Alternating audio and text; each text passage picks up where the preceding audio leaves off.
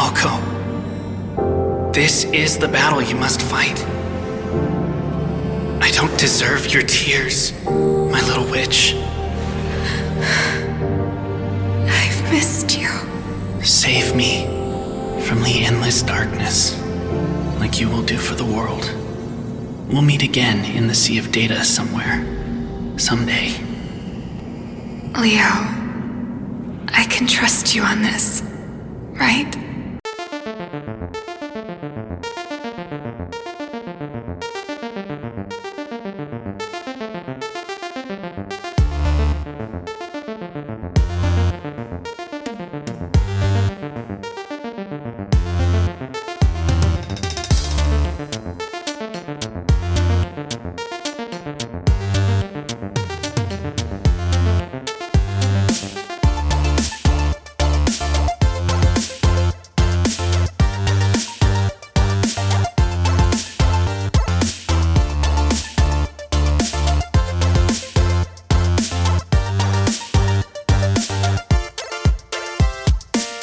Hello, everyone, and welcome back to the Furidashi podcast. I am, as always, Nicholas, and I'm here with Lauren, your other co-host.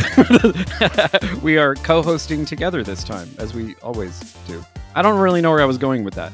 Anyway, No, so sometimes we don't co-host. We just host each other. You know, this time we're really we are 50-50. we are each individually hosting separate podcasts that happen to just be layered on top of each other seamlessly. That's what we're usually doing, but this time we're doing it together. For real. So we were having a conversation, or it's more like I was having a conversation at Lauren. This is usually what happens. It's like, we show up to record and Lauren is having a great time and I'm usually annoyed by something. And so what I'm annoyed by... I like hearing what you're annoyed by. I mean, getting that out, right? Usually I just talk to developers and we're all annoyed about something, but it's dev shit. This time It's like consumer shit. And I love that. I love all the shit, really. But yeah. In this case, what are you annoyed by? Okay, so for those of you who aren't aware, Lauren and I are still in the throes of working on sort of like a kind of theoretical game design curriculum. And in the process of putting this together, I have been doing a lot of research and a lot of various aspects of game design, the games industry, user experience, the whole gamut. And recently I've been doing some casual research about the mobile games market. And what fascinates me about mobile games, one, that it's a distinct category, even though like most of the mobile games that are like popular are just like ports from other platforms. So there's that issue. But additionally, the fact that like mobile games are almost like conceptually separate in most people's minds from what they consider to be video games. In other words, most people will put together, say, like PC games and console games into sort of like one conceptual framework.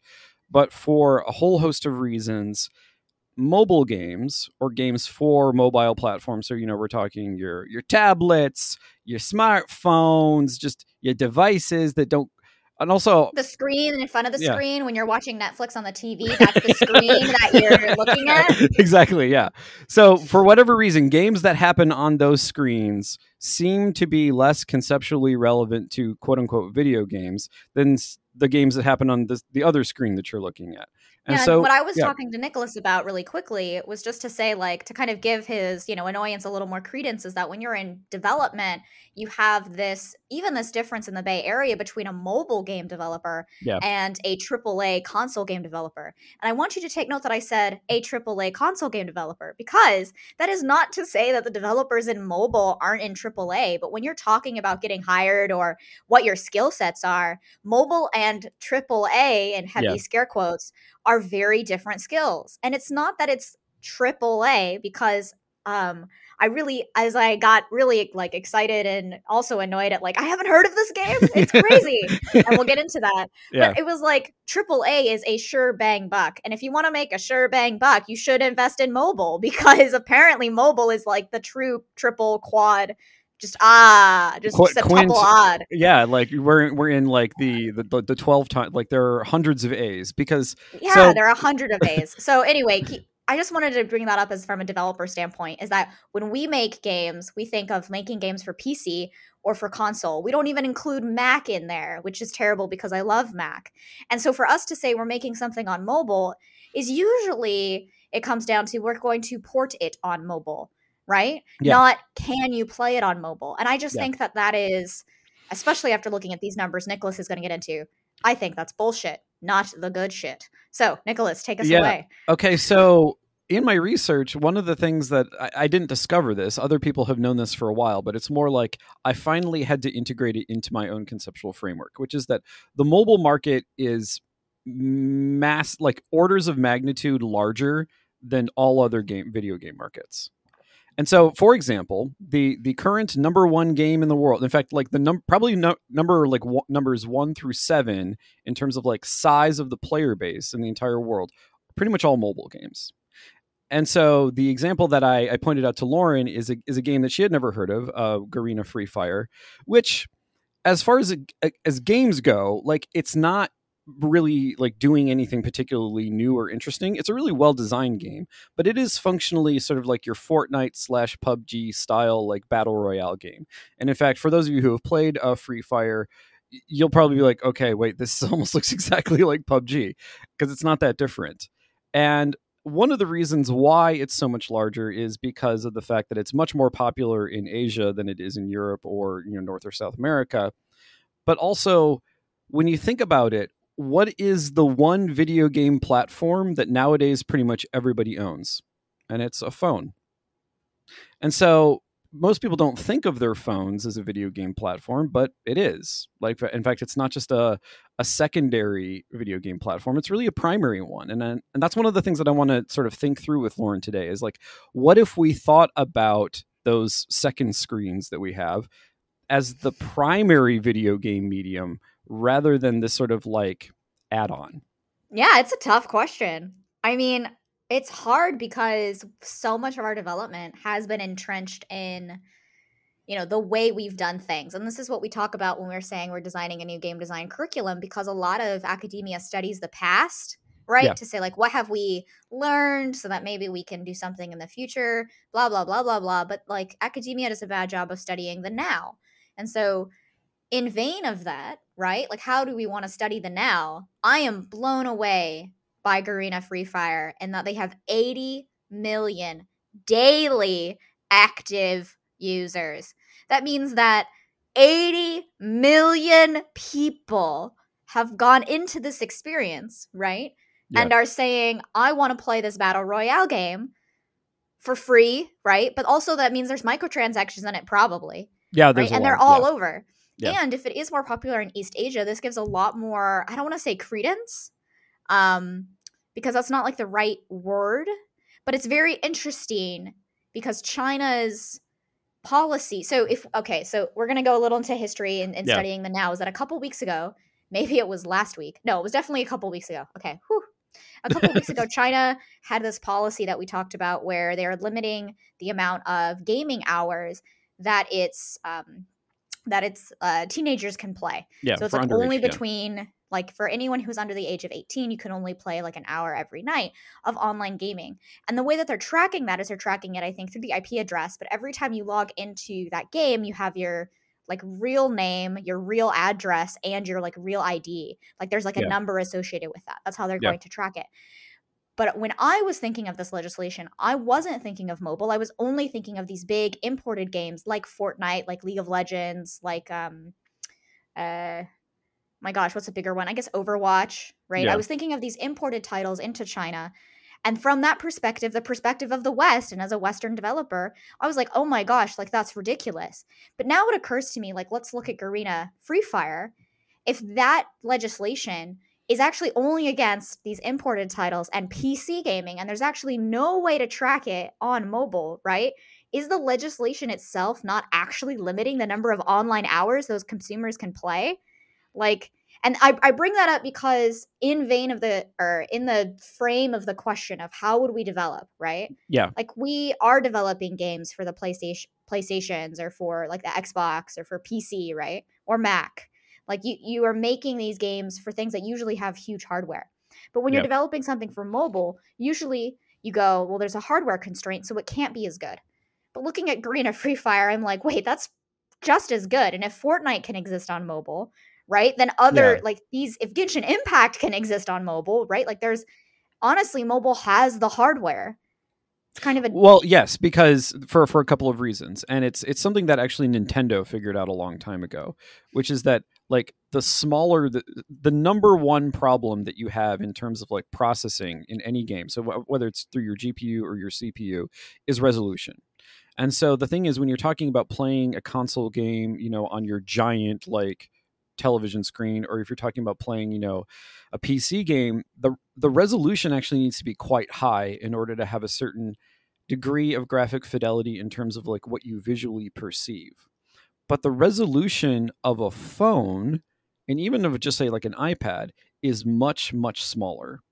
And so the thing is, the hardware doesn't actually need to be as good. Like you can actually use what would be considered, I mean, well, one, the hardware that actually goes into say like, you know, the current generation of iPhones is like would blow away any PC made like 5 years ago. Yeah. so there's that. No, I know that because my PC was made 6 years ago and it did not want to work on Friday. And so my lovely SO came over and we took the battery out and we put the battery back in and then it started charging again and I was like, bless. So hopefully, right? So there is the fact that like, so hardware for smartphones has improved astronomically just even within the past 10 years. But in addition to that, like the hardware constraints that are imposed by so like what the game needs to be able to do is less, precisely because the resolution that it has to like get to is much smaller. So there are certain advantages when it comes to mobile games. So like literally the fact that like you're holding it right up against your face as opposed to say like, you know, looking at a screen that's like, so for example, I'm sitting at my PC right now and my monitor is about like 2 feet away from my face. Or if I'm playing on my, you know, a console on my TV, it's, you know, 10, 12 feet away from me. So the thing is, but in order to get a degree of graphic fidelity at that difference, you need to have much higher resolutions. Whereas you don't need that with a tablet or with a phone. Now, there are sort of like problems with that in terms of like exposing yourself to that much blue light, because that is bad. But it means that from the standpoint of developers, you actually have a degree of freedom when it comes to what you can get away with, precisely because the graphic fidelity doesn't have to be as good. Yeah, so I think from a purely theoretical standpoint, that's true. But I'll have to say that practically, when I have developed for mobile, the hardest thing that you have conceptually in the game design space is I need a controller. Oh, yeah. Like that's what you think of. And lo and behold, I'm in Daiso the other day, and there are like $3, right? So Daiso is a Japanese, like it's a department store technically. Yeah, it's like a $1 store. Yeah, and in America it's $1.50 or like $3. Like it depends on price. Well, even in Japan, they're not actually yeah. They're not really like hyakuens. Yeah, and what it ends up happening is they have this device now that's like not H-Mart, Daiso's leveling up your gaming experience. Get controllers and like gloves for your thumbs for the mobile gaming experience. And I was laughing like, oh man, like that's got to be really popular. And then turns out I get an ad in my inbox from Razer for thumb mittens so that you can control your the little thimble things. The little thimbles. Oh my gosh, does anybody know what a thimble is? Like, no, but you know what a thimble is for your iPhone. But no, this is really important, right? Is that conceptually in the game design space, we are so used to having things on the controller, right? And in first-person shooters, you're so used to having things, right, on the mouse and keyboard. And I say you are, and so used to narrow in the particular type of developer that is usually developing these experiences in America particularly, right? Yeah.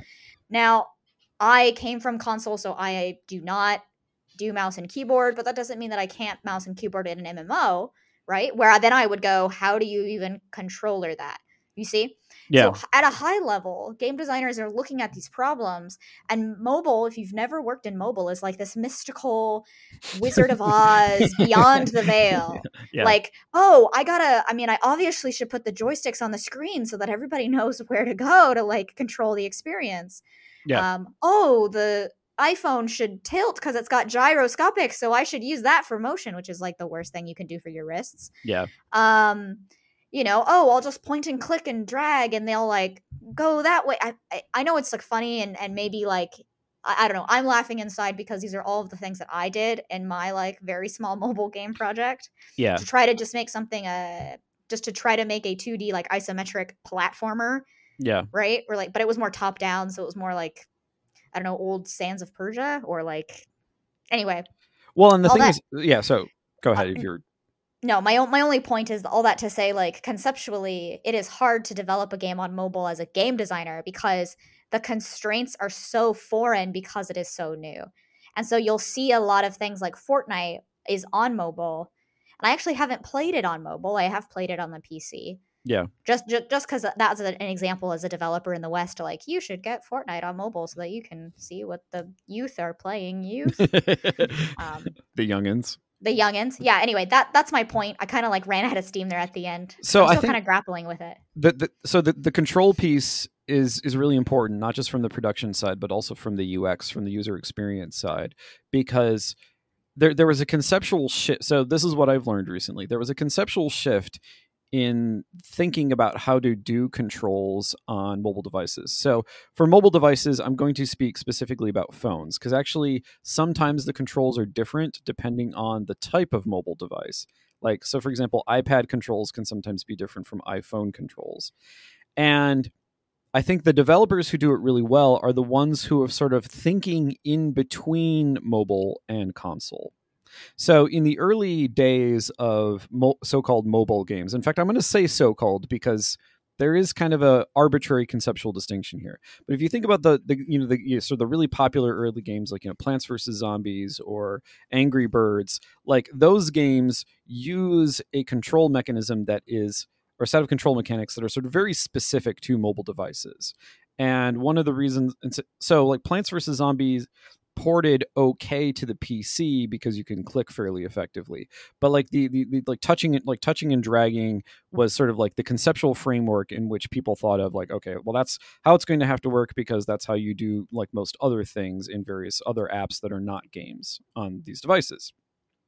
But over time, developers started to realize that you could actually conceive of controls as a kind of HUD, and having that overlay instead of having like, so in other words, when you think about a console, the control mechanism, in other words, the device, is fundamentally separate from the display mechanism. Whereas in the case of, mobile games, they can't, it's much easier to have the control mechanism and the display mechanism be seamless with each other. And so what they realized is that like, okay, well, there's already a thing that we do in video games that kind of like helps us with this. And that's, heads-up displays, overlays. And so instead of using the overlay merely to communicate information, maybe we can use the overlay as the control mechanism.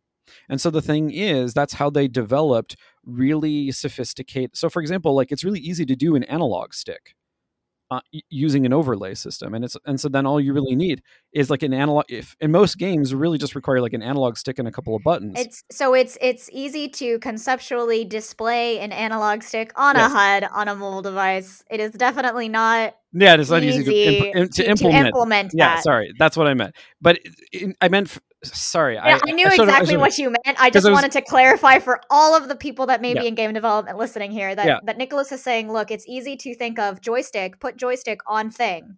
Like that is a very easy concept. I would know I made that mistake my first mobile game ever. Yeah. And we did it, okay? We did it. Yeah. We did it. 8 weeks, we did it. Well, that's the thing, is that so like, okay, I know I mentioned UX, but all of these comments so far are specifically from the UX perspective, because the sort of the platform itself is relatively new. Like smartphones are not that old. Like they don't smartphones as a major gaming device are not that old. Smartphones themselves are not that old. Okay, that was like what, 2003? Yeah, that's what I'm saying, is that they're this millennium. They're not the previous millennium at all. Whereas like PCs and consoles all have like ancient histories that go. Yeah, but what I'm trying to say, what I want to emphasize that though, is that smartphones are not that old. 2003. Yeah. But smartphones as a gaming platform are even youthfuler. Like that was like, You know, Yeah, like it's you'd true. have It's like small 2008, games like 2009. Yeah. Bejeweled or Pinball, Yeah. right? But like it took to 2009, 2010 for people to go, oh, there is a real physical game, right, Yeah. on my phone. And so the thing is, so Lauren is correct. Like the implementation of say like an analog stick as a control mechanism on a phone, like actually is extremely complicated. But also you have to realize that like the control mechanisms that were used back in like the 70s and 80s, like it took people a really long time to figure out how to do that. But once it was established, once like there were clear protocols for how to do it, then it's easy to reproduce in other games. So that's the point that we're at right now, is we're at the point where like it's still in sort of like the development process, but it is now getting to the point where that particular like control system is becoming kind of established. And once it's established, it'll be much easier for developers to simply like reproduce the sorts of things that others have already done. But the implementation is still at this point quite difficult to achieve. And so the thing is, so there are still games that use the sort of the older conceptualization of how controls, again, from a UX perspective, the older conceptualization of controls. So like, match 3 games, Lauren mentioned Bejeweled, but there's like a bazillion match 3 games now, or games like Fruit Ninja or Candy Crush. Like they still use that older conception of like how controls are supposed to work. But the reason why this shift in terms of control is really important is because it means now mobile can be part of the cross-platform mix. In other words, if you can conceptualize controls in a way that is amenable to consoles, that's amenable to PC, then you can no longer compartmentalize mobile as this, as Lauren said, this thing beyond the veil. Yeah, no, and I think that that's kind of that hits the nail like on the target, right? Or that hits like the bullseye. I don't know, for me. Nail on the head is the idiom you were looking for. Yeah. We'll figure it out. No, for me that really like marks the point, because I'm just going to use every idiom today. Yeah, just mix all of them. I like that. Welcome to the Mixed Metaphor Podcast. Welcome to the Mixed Metaphor Podcast. I'm your host, Lauren Ash. I know every idiom apparently, but can't say them all at the same time. I think for me, what really hits it is that when we look at developing the future of games as a service or games as a platform, right? Like we're not looking at it as something that is only on one console. Crossplay has to exist. And there's actually a very popular franchise where crossplay had never existed that finally just is starting to do that, and that's Destiny 2. Yeah. Destiny 2 has been a long-held model in the game development world, and probably in the consumer world, right? Is something that is a first-person shooter, MMO, semi-RPG, or like has those elements. It's a loot shooter, right? It created this genre because it's a shooter where you get loot things, because they couldn't say MMO FPS. I don't know. Whatever. Well, it's like, why do like action platforming games? Why are they all called Metroidvania? It's just arbitrary. Yeah. Why? Exactly. It's just a an arbitrary like genre moniker. Yeah. And I think for me, like Destiny 2 though, finally is getting crossplay. I think it got crossplay like a week ago, or in September of 2021. For any of our listeners in the future, listening very far, in 2022, or are listening in the past somehow, that fell through. That's strange, yeah. That would be strange. But hey, if you're listening in the past, today is September in 2012. If you're listening in the past, invest in Garena Free Fire, because it's the biggest. Yes, if you are listening in the past, invest in Garena Free Fire. Depending on how far in the past you are, McDonald's, Apple, okay, very good. Pixar. 10 cent before 2021, okay. Yeah. So like, around 2017, 10 cent. Don't buy Alibaba in the past. Moderna would also be a really good investment. Moderna would be a great investment, right? Yeah. Don't ask us why, just because we're in the past. Live it up. Go to every outdoor venue. Okay, tangent aside. Gosh, where were we? We were talking about Garena Free Fire. Oh, so you were talking about so we had gotten onto the subject of how everything now has to be conceptualized as cross-platform, and you were talking about Destiny 2. Oh, everything has to be cross-platform. You talk about Destiny 2 because Destiny 2 wasn't cross-platform and still was incredibly successful. Yeah. Right? Now, that's great, and most games could be that way. But when you look at truly accessible and really like growing communities like Overwatch, Final Fantasy, I think Overwatch is cross-platform now. Yes. Basically, every game that has come out needs to support cross-platform, because if it doesn't, especially in today's like economic world, players are not going to be able to afford a PlayStation and an Xbox and a Switch and a PC and a Mac, like who knows what, right?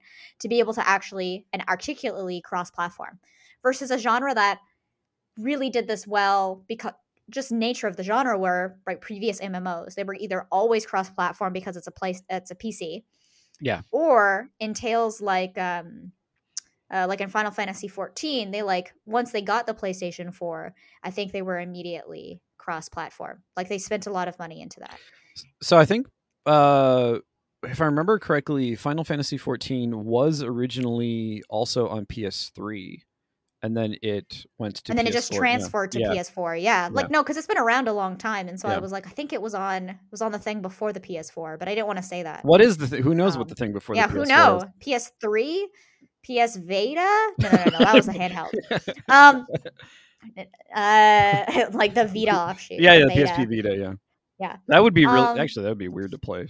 That would be it would be weird to play. But I mean, I played like 7 on it, so, or like all the 7 spinoffs. Yeah. What I would say is like, so I am bringing up all these titles though, because from a game development standpoint, you kind of have to look at all of the other titles and you see what your competitors are doing. Yeah. If you were to launch a game now that wasn't cross-platform and is a large, massive multiplayer online experience, like I think it would just be a joke, right? As a consumer, as a gamer, you'd be like, what? I am not going to buy your Xbox so I can play this game.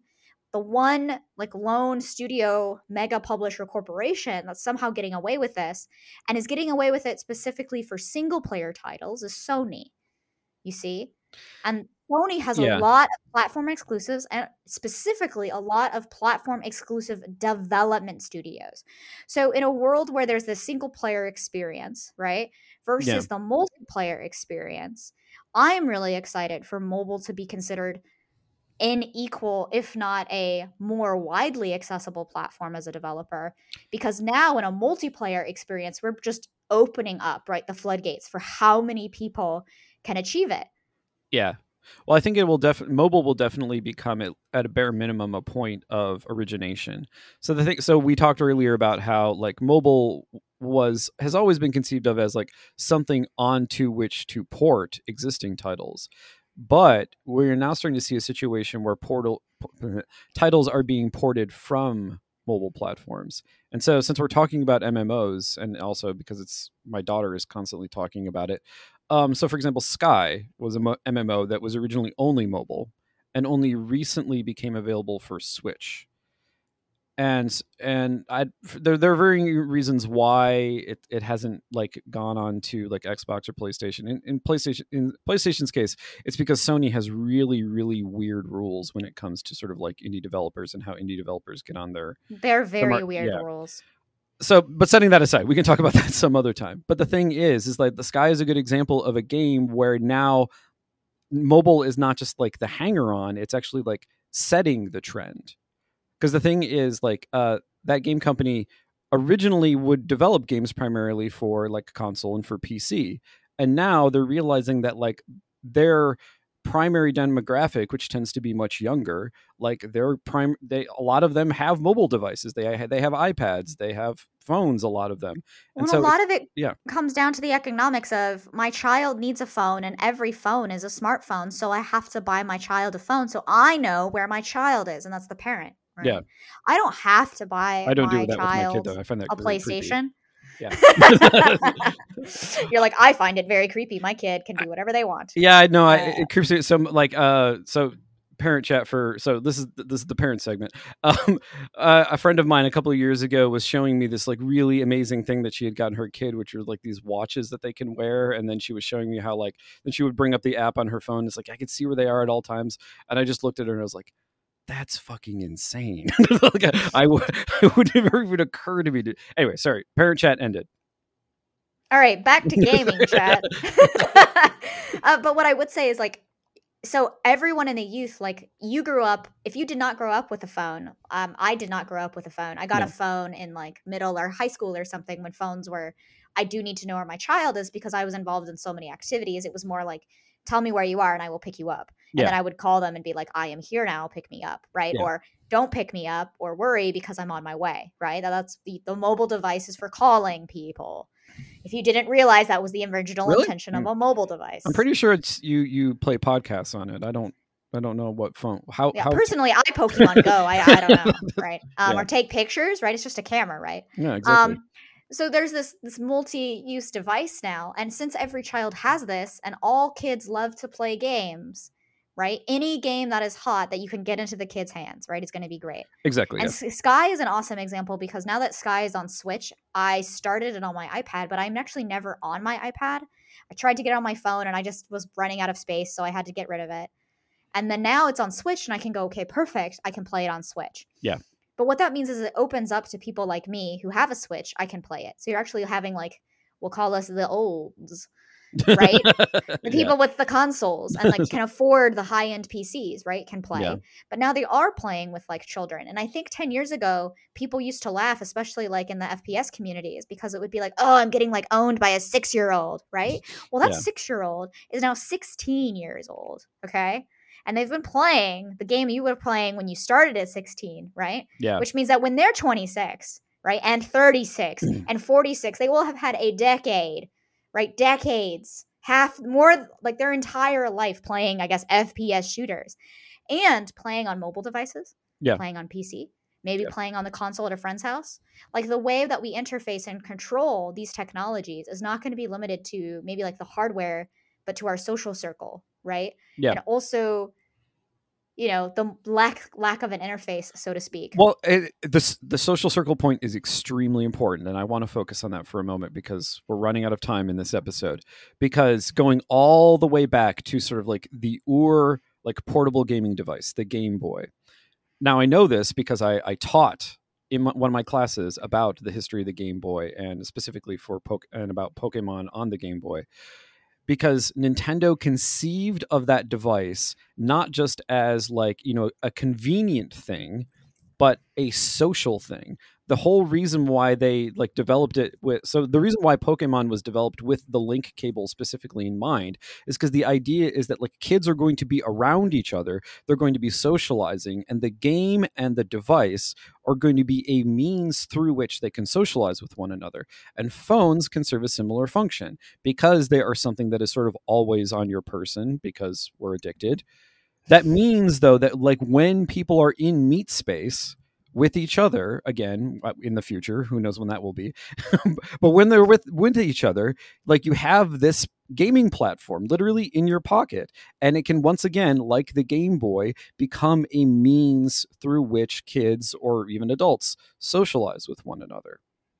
And I think that's really powerful. And I think that's not just like, and I'm not trying to be like, you know, one of these like futurists who like all tech is great, because I'm actually the exact opposite. I'm kind of a Luddite. But the thing is, like that idea that goes all the way back to the earliest portable like gaming platforms is still there in the mobile device, in the way in which developers are thinking about how to use mobile devices and mobile games. And I can tell you now, as a futurist who does love all technology and will one day have that, you know, earwig that also projects AR devices so that I know where I am going at all times in the Dallas Love Field Airport or whatever.